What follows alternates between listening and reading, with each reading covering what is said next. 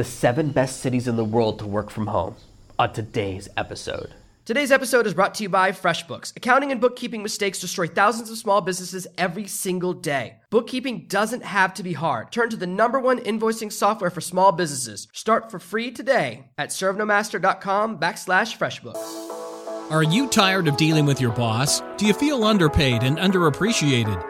If you want to make it online, fire your boss and start living your retirement dreams now, then you've come to the right place. Welcome to Serve No Master Podcast, where you'll learn how to open new revenue streams and make money while you sleep. Presented live from a tropical island in the South Pacific by best-selling author Jonathan Green. Now, here's your host. I woke up early this morning. My son was kind enough to wake up at 4 in the morning, and he loves talking. He's so loud. And before recording this episode, I was looking for some inspiration, some ideas. I had a couple of ideas swirling. I always try to mix up the topics. I was afraid that I would talk about inspiration 2 days in a row, or motivation 2 days in a row, or blogging 2 days in a row. I don't want to do that. And I saw this really interesting article when I was doing research on Epictions, which is very similar to BuzzSumo. It's a platform where it shows me ideas. And I saw this article called The 10 Best Cities to Work From Home In. And I wrote down some of the cities, and the list was Chicago, Austin, Washington, D.C., San Francisco, Denver, Dallas, and Tampa. I know that's not the complete list, but I didn't want to scroll down more and read the rest of the article. That was enough for me. Because I used to live in Tampa, I'm very aware of cost of living stuff. And I looked at these and I thought, Chicago right now has a major murder problem. Their numbers are through the roof. Washington, D.C., same thing. Crazy expensive. San Francisco, crazy expensive. They listed a bunch of cities that I would never live in because they have big crime problems right now, or they have massive cost of living problems. This list, San Francisco is one of the most expensive cities to live in America right now. When you look at the squalor that people are living in, there are houses that look like dumps they're selling for millions of dollars. So I saw this list and I realized that so many reporters are completely out of touch with reality. I can guarantee you that the person who wrote that article, and I don't want to say the platform or say the name of the reporter, but I can guarantee you that they are an idiot. I don't know any better way to say it. The cities they recommended are all very expensive. The cities they recommended would be very tough. One of the things I think they looked at, and this is something that is totally different, is cities where there's a lot of companies that let you work from home. That's what they're really looking at. I think companies that let you do flexible hours and stuff like that. But when I think of work from home, I think of you're in charge of your destiny. You can work for a company, but it's completely remote. You never have to come into the office. That's work from home for me. So when I looked at this list, I said, this list is terrible. I got to do something better. And here's a list of 7 places that I think are way better, and I'll explain why each of them are better in great detail. The main things I look at are cost of living, internet speed, and how hard it is to go there if you're American. Now, if you're from a different country, I know I have English, Canadian, Australian followers. I don't have enough time in one of these short episodes to list down the visa requirements for every different country, but these are some rough ones. One of the things you can do is you can just look on Wikipedia at the list of visa requirements for all the different countries and kind of see what's allowed. But I happen to know that their list has a lot of mistakes. So it's not totally trustworthy. It's better to then go in and check what each country really requires. Some people think of Wikipedia as an encyclopedia, but it's not. Random people get to write whatever they want, and then it sticks there forever. And one thing I know, having just looked at the visa list, I go, well, these aren't true. You can look up half the answers. So that tells you when you're thinking about using it as a source, please don't. It's not a trusted source. It's an opinion site that just happens to have Pedia written at the end of it. So the first city, one I've mentioned in the past, is Playa del Carmen. I recommend listening to that episode. The great things about Playa del Carmen, it's in Mexico. It's near Cancun, which means it's near a major airport, but it's not Cancun, which means it's not filled with spring breakers. Cancun basically looks like Disneyland for people that drink too much. It very much feels like you're in an artificial pretend Mexican city, whereas Playa del Carmen feels much more real. There's a lot more tourism there from Europe. You're on a beautiful lake. Maybe it's the ocean, but I thought it was a lake. I went out on a boat one day. It was wonderful. There weren't any waves, so that's why I assumed it was a lake. The advantages there is that the internet's very fast. It's very close to America. It's easy to jump back home. I've talked about Playa del Carmen extensively on that episode, so I don't need to spend too long on it today, but it's a great option. Now, Playa del Carmen costs about 90% less than living in Tampa. So right out the gate, you can make a lot less money and live just as good. You can cut your salary in half and have a better life just by moving south of the border. And also, Playa del Carmen's not one of those cities where you always hear about gang warfare and all the violence in Mexico. That's mostly on the border, and that's mostly in some of the other provinces. So you're distant from many of those problems. It's a low crime area. It's a low crime city. It's much safer than every single city in America on my previous list. It's far safer than San Francisco. Number 2 is a great place, a city called Cebu in the Philippines. The malls and see we're just as advanced as the malls in America. It's one of the cities in the Philippines that's very technologically advanced. The internet's crazy fast, and the cost of living is very, very cheap. You can get a nice apartment, very nice apartment for $1,000 a month, like a 4-bedroom house. When I say very nice, I mean 3 or 4 bedroom house for around $1,000 a month. I'm talking luxury 2-bedroom apartment at the top of a condo for around $1,000 a month. So you can live in a really nice situation. Compared to what you get for $1,000 a month in Tampa, it's night and day. The same type of apartment in Tampa would be like $5,000 a month. In Washington, D.C., it'd be $20,000 to $30,000 a month, to give you kind of a feel. And the great thing about cities like this is you can just look online and see what real estate costs are and what's available. The great thing about the Philippines, and this is one of the places I noticed Wikipedia was totally wrong, is that when you first come, you get a 30-day visa, but you can extend that visa every month or every 2 months for up to 3 years.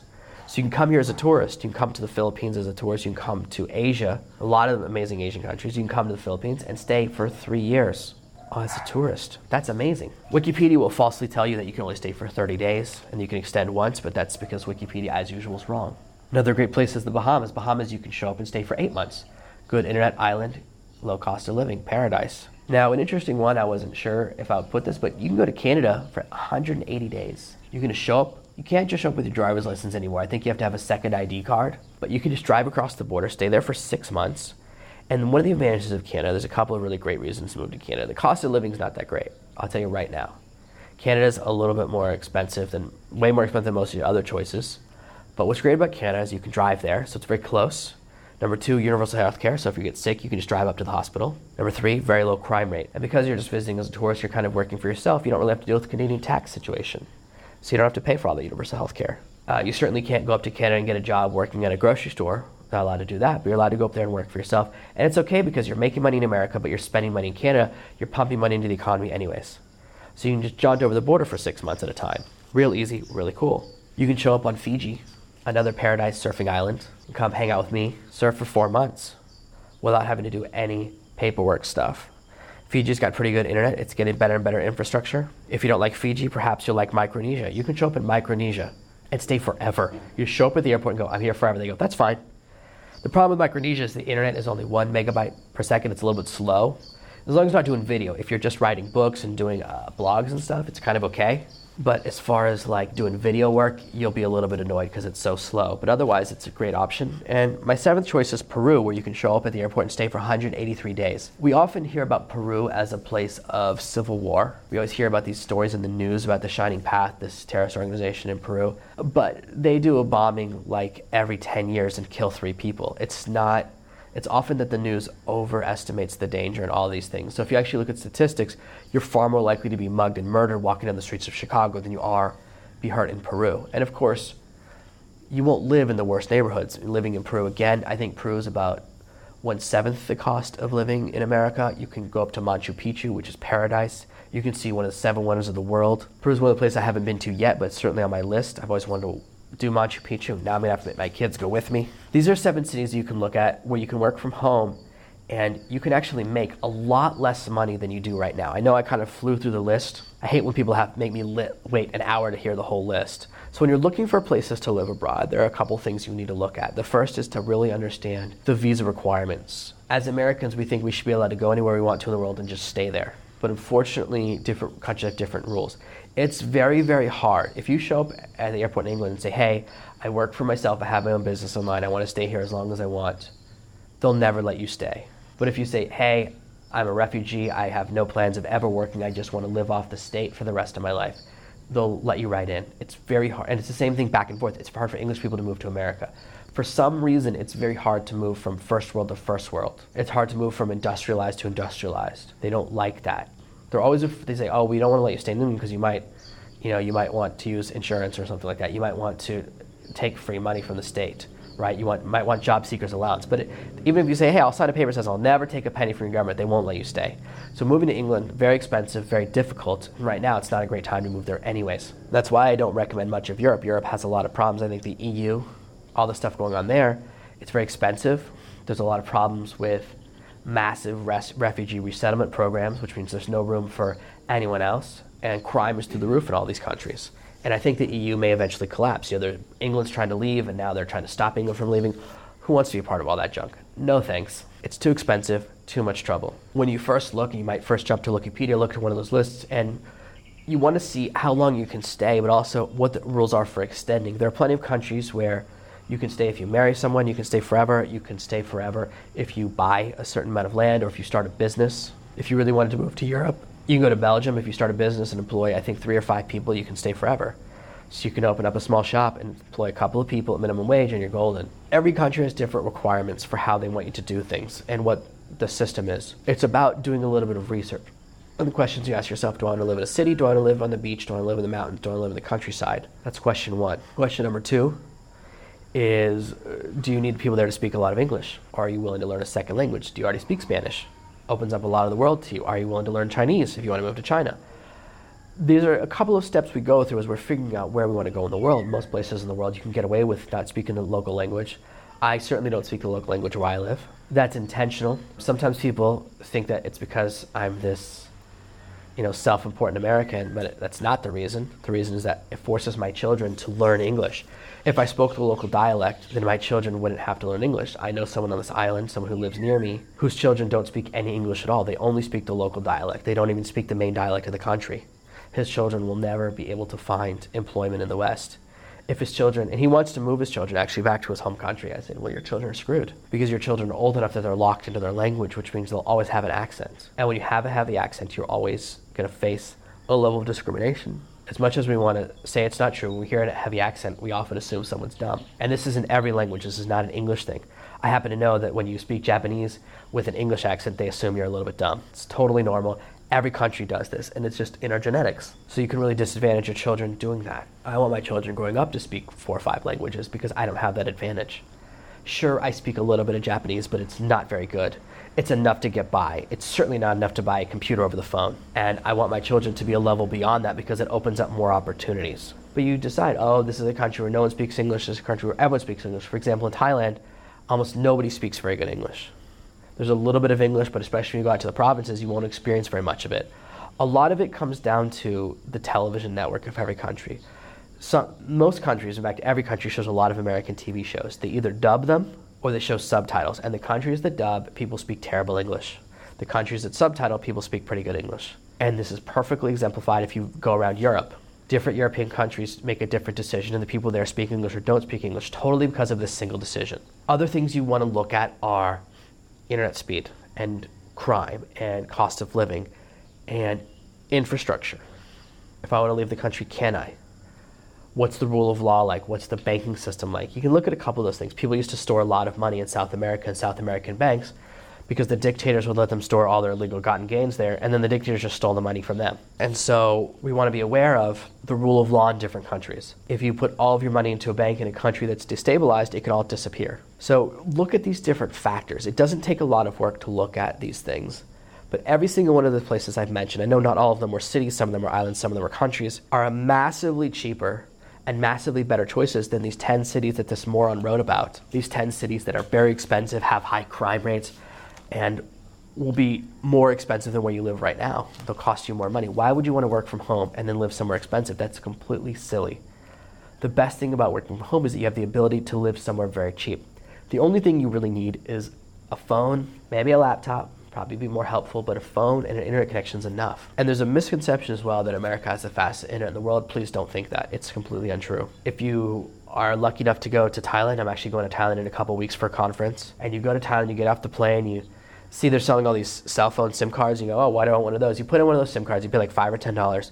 The internet on your phone will be faster than your home internet in most places in America. The cell phone internet infrastructure in Thailand is insane, and there's a lot of countries like that. South Korea has amazing internet. They have amazing infrastructure. Part of it comes because they have a bit of a socialist past, so infrastructure is part of what the government takes care of. So they're very set in their ways. You want to ride a subway with internet, go to South Korea. They have that stuff. They're very much into infrastructure. That's part of their paradigm, and it comes from their past. Different countries have different ups and downs and pluses and minuses, but there are plenty of places you can live where if you're making $500 or $1,000 a month, you can live awesome. You can live very, very nicely, including where I live. There are plenty of people who live where I live that make foreigners who live on $500 to $1,000 a month, and they live like kings compared to how they live back home. For what I spend on my family where I live right now, I would have to live in a horrible neighborhood in America. My family would have to live across the street from a junkyard or something if I wanted to spend the same amount of money in America I spend here. And I live in paradise. I'm watching another beautiful sunrise. Before you decide to move to another city in America, before you make the decision that you never want to travel, please do yourself the kindness of a little bit of research. You can actually get away with making a few $100s a month online, quit your job and still live okay in another country and have time to grow and build your business. That's what's really amazing.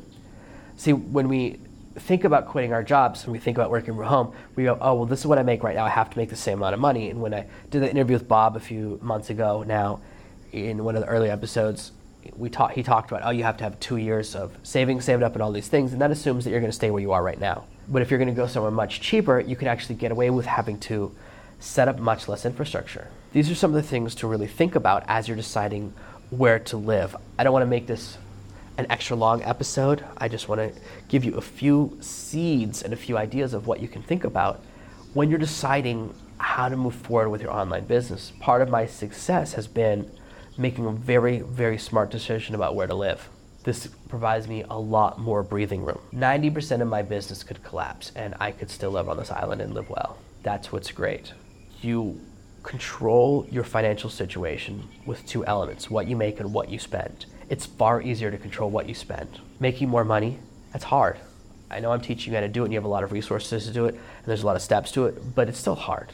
But when you add in cutting down your cost of living, that's very easy. So many costs that I used to have to deal with, monthly car payment, gas, car insurance, that all used to be around $500 a month for me. It's gone. And you could rent a really nice house on the beach here for that, for just what you're paying in car insurance.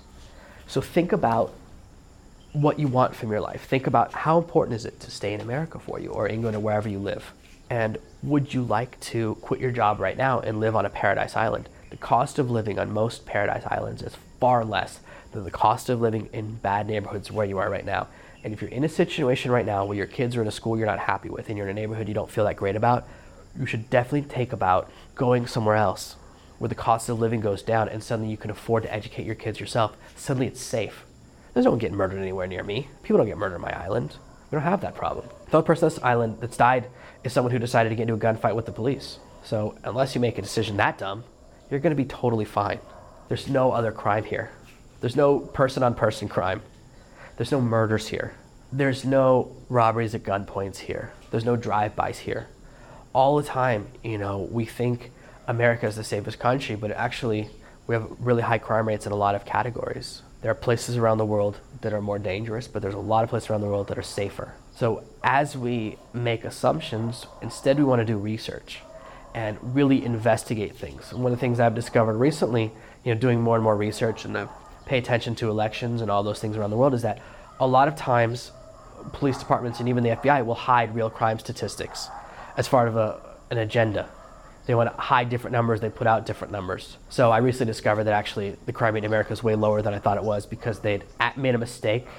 The CDC had made a mistake and put out a bunch of wrong numbers. So there's a lot of misinformation out there and it requires a little bit of diligence, a little bit of research beyond reading an article on a news aggregator, beyond just listening to me. Please don't move somewhere based on this podcast. What I want to do instead is inspire you to go out and do actual research and take actual control of your destiny, because this will unlock some amazing things. You can live in paradise. You can live in a safer city. You can live somewhere where you can afford to educate your children privately.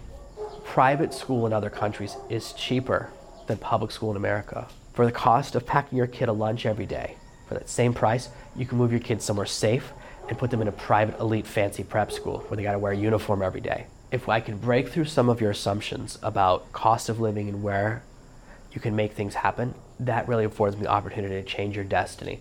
So when you're thinking about places to move, when you're thinking about the best places to move, the best places to work from home, please think beyond the borders of your home country. Thank you for listening to this week's episode of Serve No Master. Make sure you subscribe so you never miss another episode. We'll be back tomorrow with more tips and tactics on how to escape that rat race. Head over to servenomaster.com/podcasts now for your chance to win a free copy of Jonathan's bestseller, Serve No Master. All you have to do is leave a 5-star review of this podcast. See you tomorrow. Thank you for listening to this episode of the Serve No Master podcast. Follow me at facebook.com/serve no master.